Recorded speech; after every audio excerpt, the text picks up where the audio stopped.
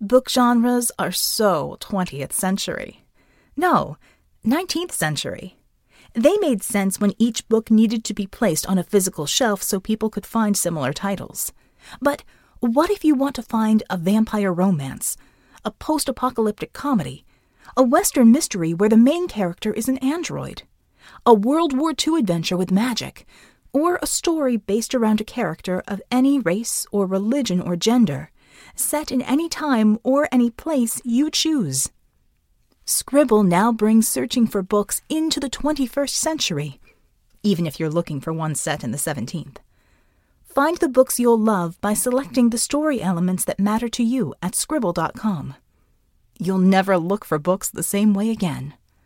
Search by story elements, only at Scribble.com. That's SCRIBL.com.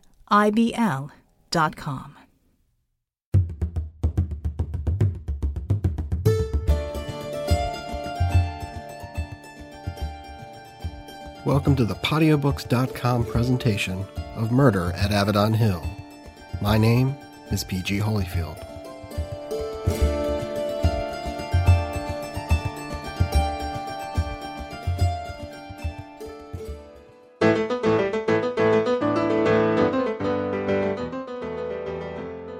And now, episode 18 of Murder at Avedon Hill.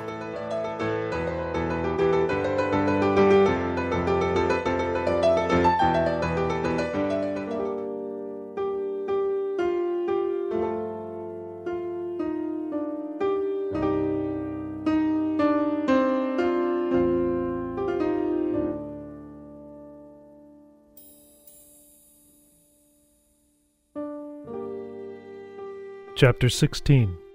The Smell of Gold. The icon of Iberian, the child of prophecy. I'm richer than the king of you. I'm richer than Aj, and nobody knows who I am. One benefit, I'm rarely the target of one of my own assassins. The Autobiography of Arlen Gricka.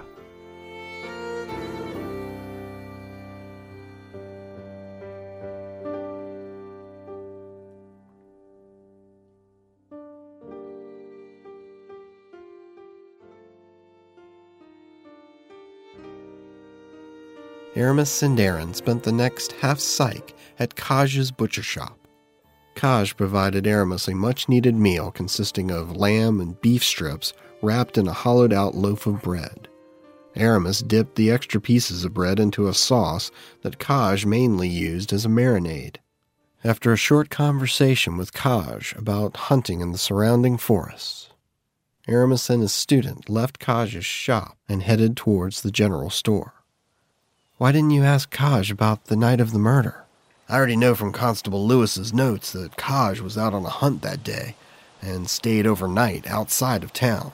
We can return at some point and ask him more questions if we find the need.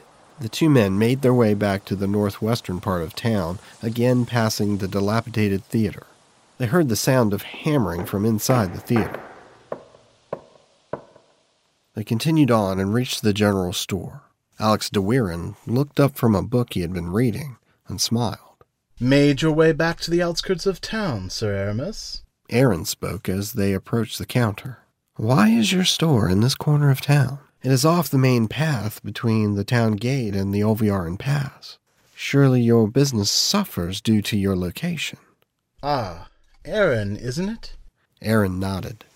I have only lived in Avedon Hill for 6 years now. Possibly, by the time I'm ready to retire, Lord Avedon will allow me to move my shop to the town circle. For now, however, I must survive here. Most of the regular traders know where I am, and go out of their way to purchase supplies. Arames changed the tone of the discussion. Did your unhappiness about the location of your store carry over into your relationship with Greta Platt? Alex DeWeeran appeared confused. My unhappiness about this location has always been directed at Lord Avedon, not the unfortunate Greta Platt. I also doubt you would classify the limited contact I had with Miss Platt as a relationship. That is not what we heard from those at the manor. Alex de Weirin looked to be about 35, with short cropped hair and pale skin that seemed to get paler by the moment. Like most that lived in the town, the shop owner looked as if he rarely spent time outside. I have no idea what you're talking about. Arames pulled out his journal and began looking at his notes. You argued with Greta on more than one occasion about your financial difficulties, did you not? Alex pursed his lips. Argued. That's a strong word. If you consider pleading with the Avedon housemistress to loosen Lord Avedon's rules concerning the shipment of items from here to other towns as arguing, then yes, I guess so. Rules. Alex shook his head at the monk. You have your work cut out for you, Sir Arames. Obviously, you are searching for a reason why someone would want to bring harm to Greta Platt. The housemistress kept watch over the gold coming in and going out of Avedon Hill. Always a good motive for murder, don't you think?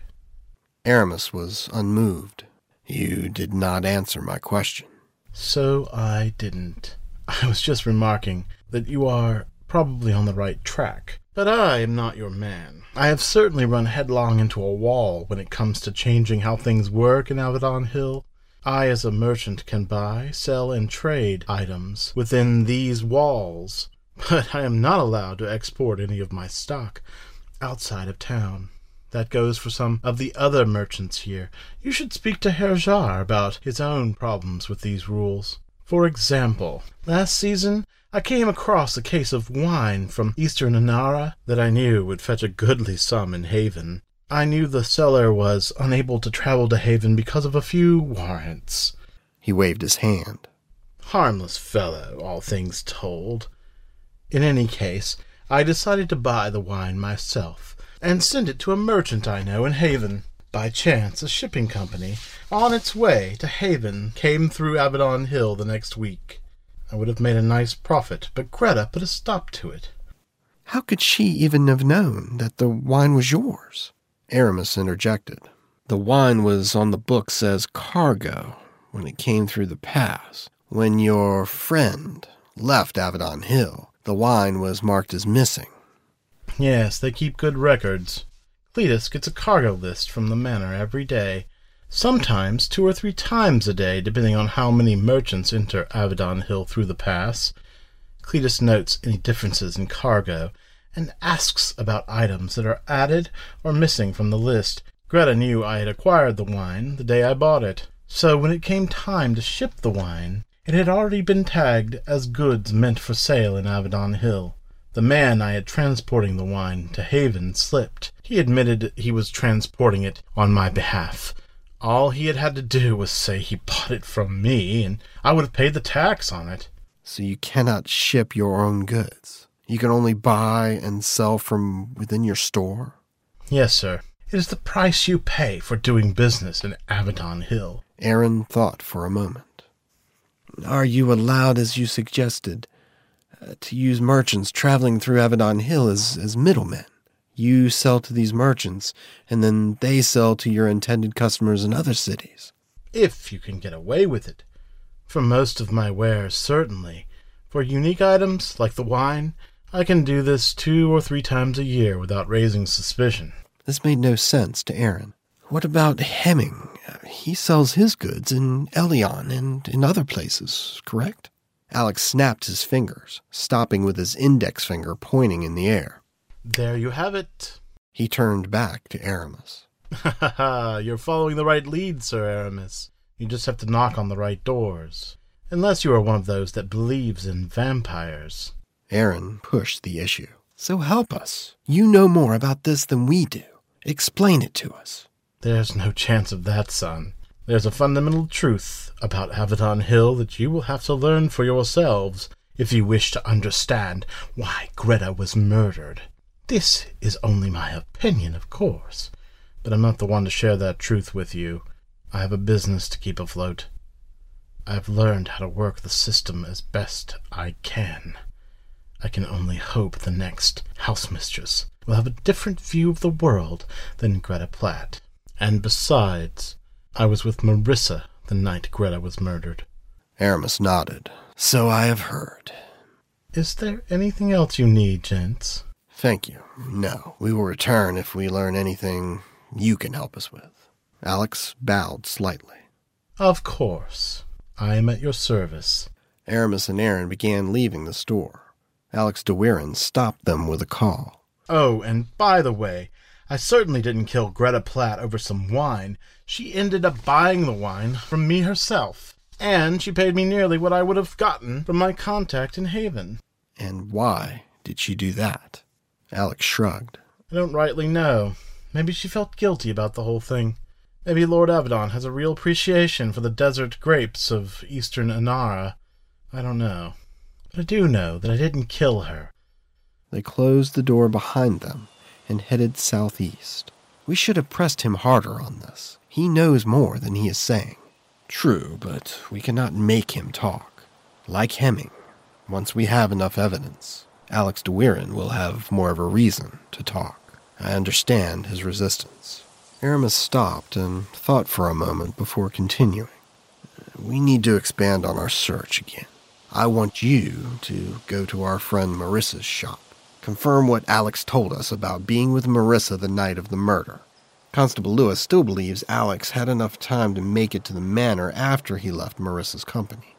What will you be doing? I think I will return to the library. Oh, please. You just want to see that librarian again. While the prospect of visiting with Lane Nichols again is appealing, this has more to do with Avedon Hill, and specifically its history. Everything we have learned thus far about Greta Platt deals with her role as Avedon Manor's house mistress. As you know, I do agree with one thing Alex said. We need to consider all possible motives. The rules Alex spoke of seem to change depending on the townsperson. A look at the history of Avedon Hill might provide us more information as to why things work the way they do here. Oh, I know why things work the way they do here.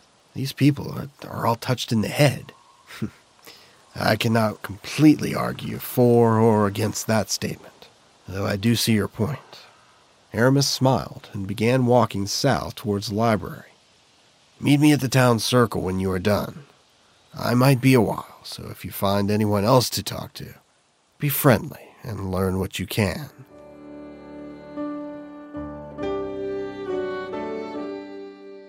Arames found himself nearly rushing to the library. He and Arrin had met Lane Nichols the day before. For the first time that Arames could remember, he had felt an instant connection to a woman on a personal level. Even though he had retired from the Aaronic Order, Arames Cragen had shied away from pursuing physical relationships. The driven Arrin had only ever allowed himself one foray into that arena, and it had ended very badly for both involved. And while his current mission was far too important to allow him to lose focus, Arames was planning on enjoying a second meeting with Avedon Hill's local librarian. The monk found Lane Nichols standing behind the counter that separated the reading room of the library from the stairs that led down to where most of the library's collection was housed. As she had stated she would, Lane was repairing the book they had used the day before, the Linus Compendium. She appeared to be stitching some leather over the spine of the book. She looked up and smiled at Arames. Good morning, Sir Aramis. Her smile touched Arames, and he could only smile in return. Where's your young student today? Lane was wearing her hair down, black silkiness hanging nearly to her waist. He had to run an errand for me. I couldn't help but notice that your stay here now has more of a purpose.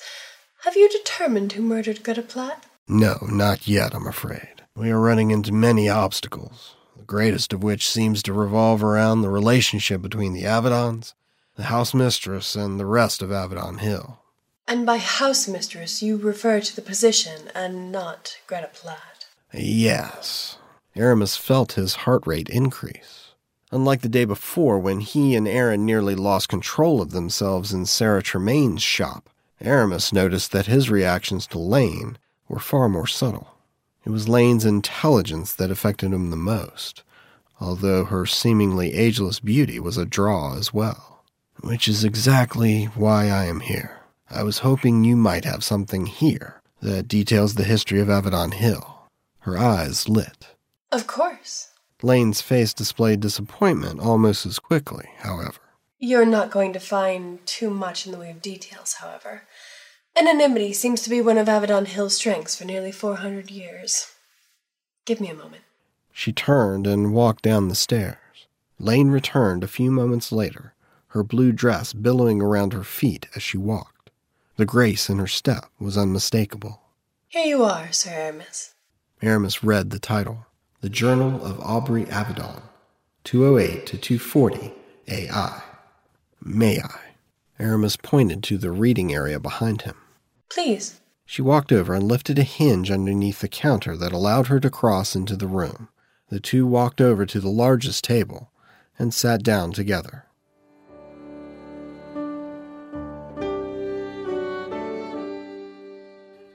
Arrin left his mentor, as asked, and walked to Marissa's workshop.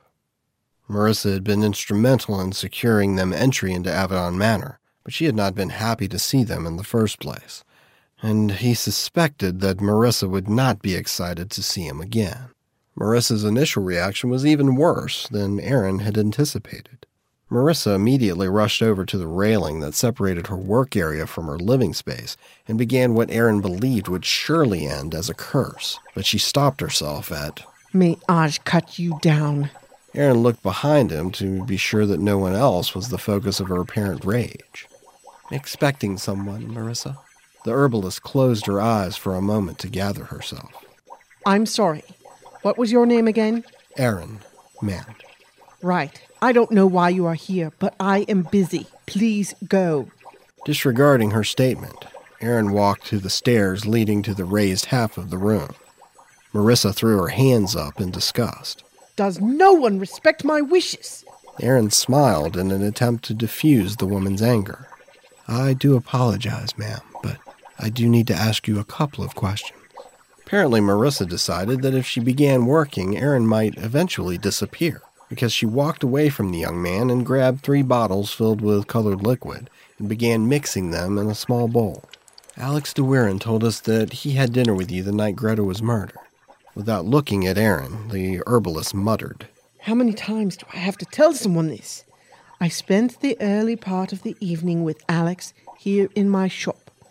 He has a problem with his leg, and I make a salve for him. We make it a habit every 2 weeks or so to get together for dinner when he needs a new batch of medicine." "But he left your home before the murder is considered to have taken place, correct?" Again, without looking at Arrin, Marissa responded. "Yes. And to answer your next 3 questions, he could have made it to the manor and murdered Greta.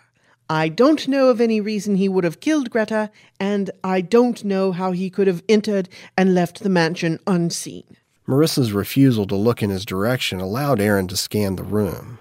Below the raised platform where they both stood was a desk. It was set in a small recess underneath a window, nearly out of Marissa's line of sight when she stood at her workbench.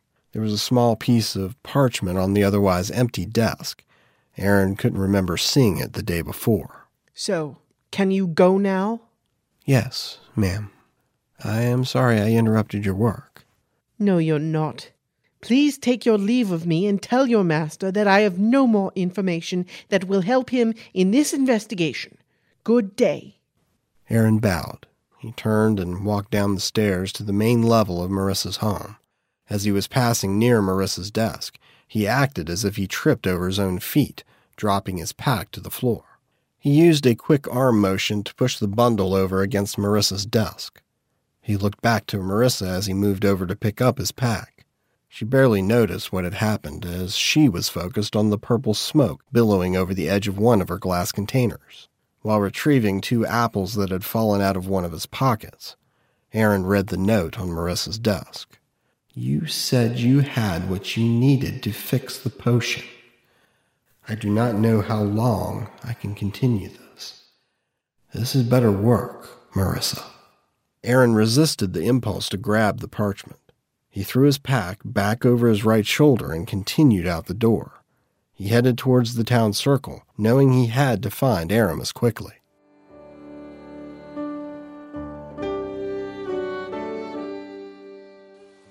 Arames read the journal of Aubrey Avedon with one eye fixed on the enchanting librarian sitting to his left. While the journal did not provide any shattering insights on the Avedon family, it did go into two areas that shed a little more light on the Avedon-Platt-Avedon Hill relationship. Gloria Platt had previously explained to Arames that Ella Platt had been the first house mistress of the Avedon family. Aubrey Avedon had lived almost 200 years later. Many times in his journal, Aubrey mentioned his own house mistress, Nora Platt. It was plain that she was his confidant and that she did more than just run his household, but he provided no specifics. The second and more important piece of information was Aubrey's description of Avedon Hill itself.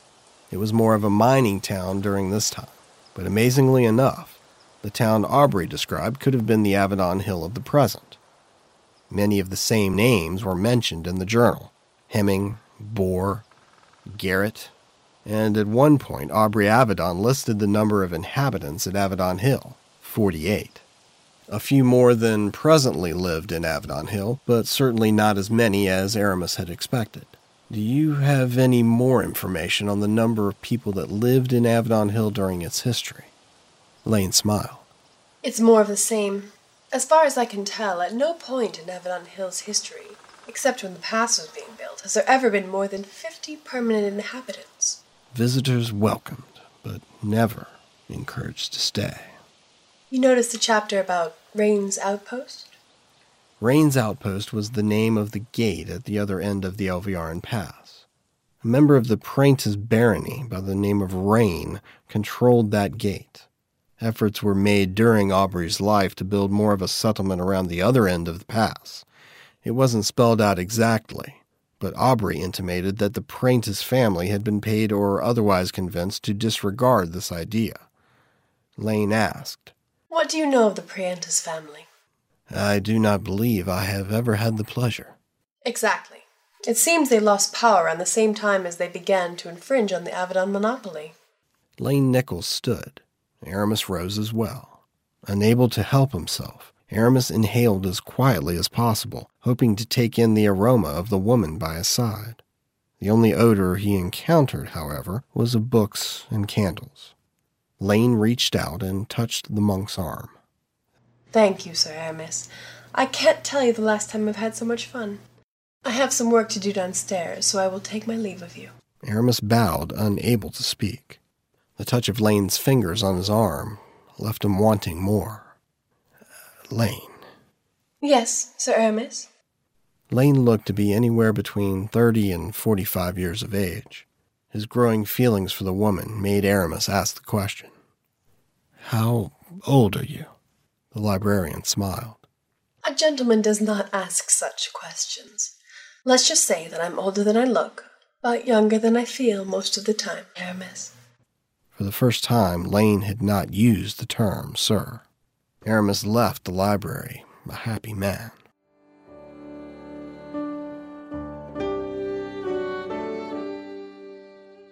Arrin had almost reached the town circle when Shane Olivet caught up with him.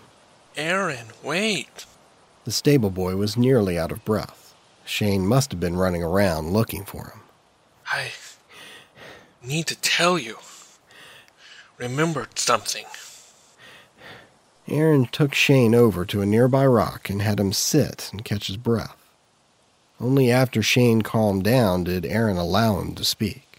You told me earlier to find you if I remembered anything out of the ordinary. Yes, what is it? Well, the morning before Greta was murdered, or was it the day before that? I can't remember. I was walking through town and rounded the corner of the butcher shop and ran into Brianna Ray. And I mean ran into her. Knocked her right on her arse. How could you run into her?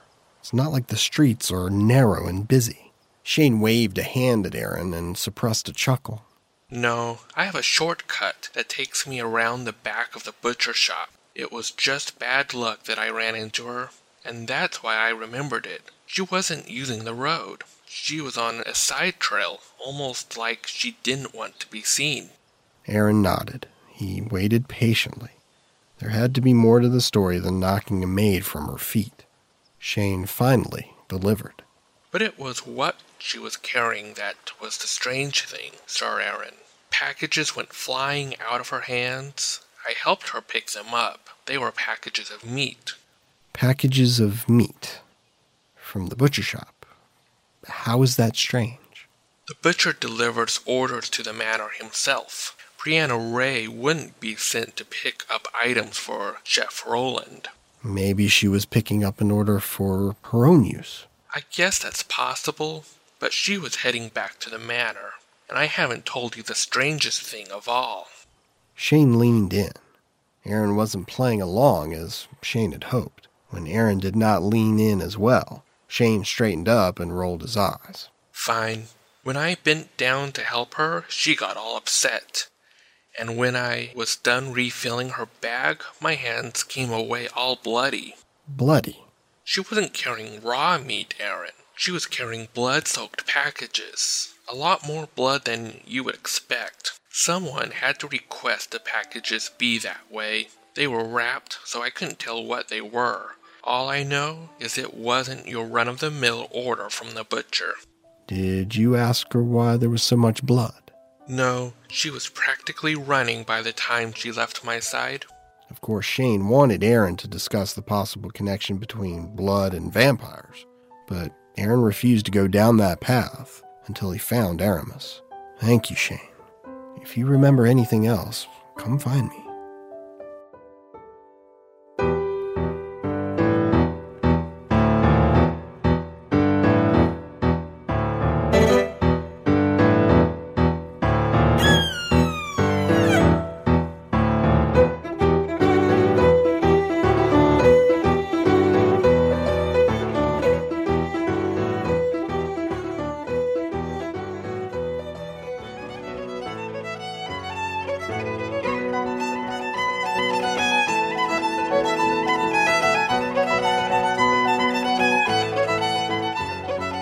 You've been listening to Murder at Avedon Hill, a podcast novel written and produced by P.G. Holyfield. Please visit pgholyfield.com for more information on this novel and the author. Most of the music in this podcast generously provided by Shira Common through Magnatune.com. Magnatune.com, they are not evil. Additional music generously provided by Kevin MacLeod through his website at incompetech.com. Be sure to check out Murder at Avedon Hill at podiobooks.com, and if you are so inclined, please post a review at iTunes, at Podcast Pickle, or at podiobooks.com. Audio comments about the podcast can be left on the Cairn line at 704-315-5884. Or go to pgholyfield.com and click on the Call Me button to leave comments. This podcast is copyright 2007-2008 by P.G. Holyfield and is released under a Creative Commons Attribution, Non-Commercial, No Derivative Works 3.0 U.S. license.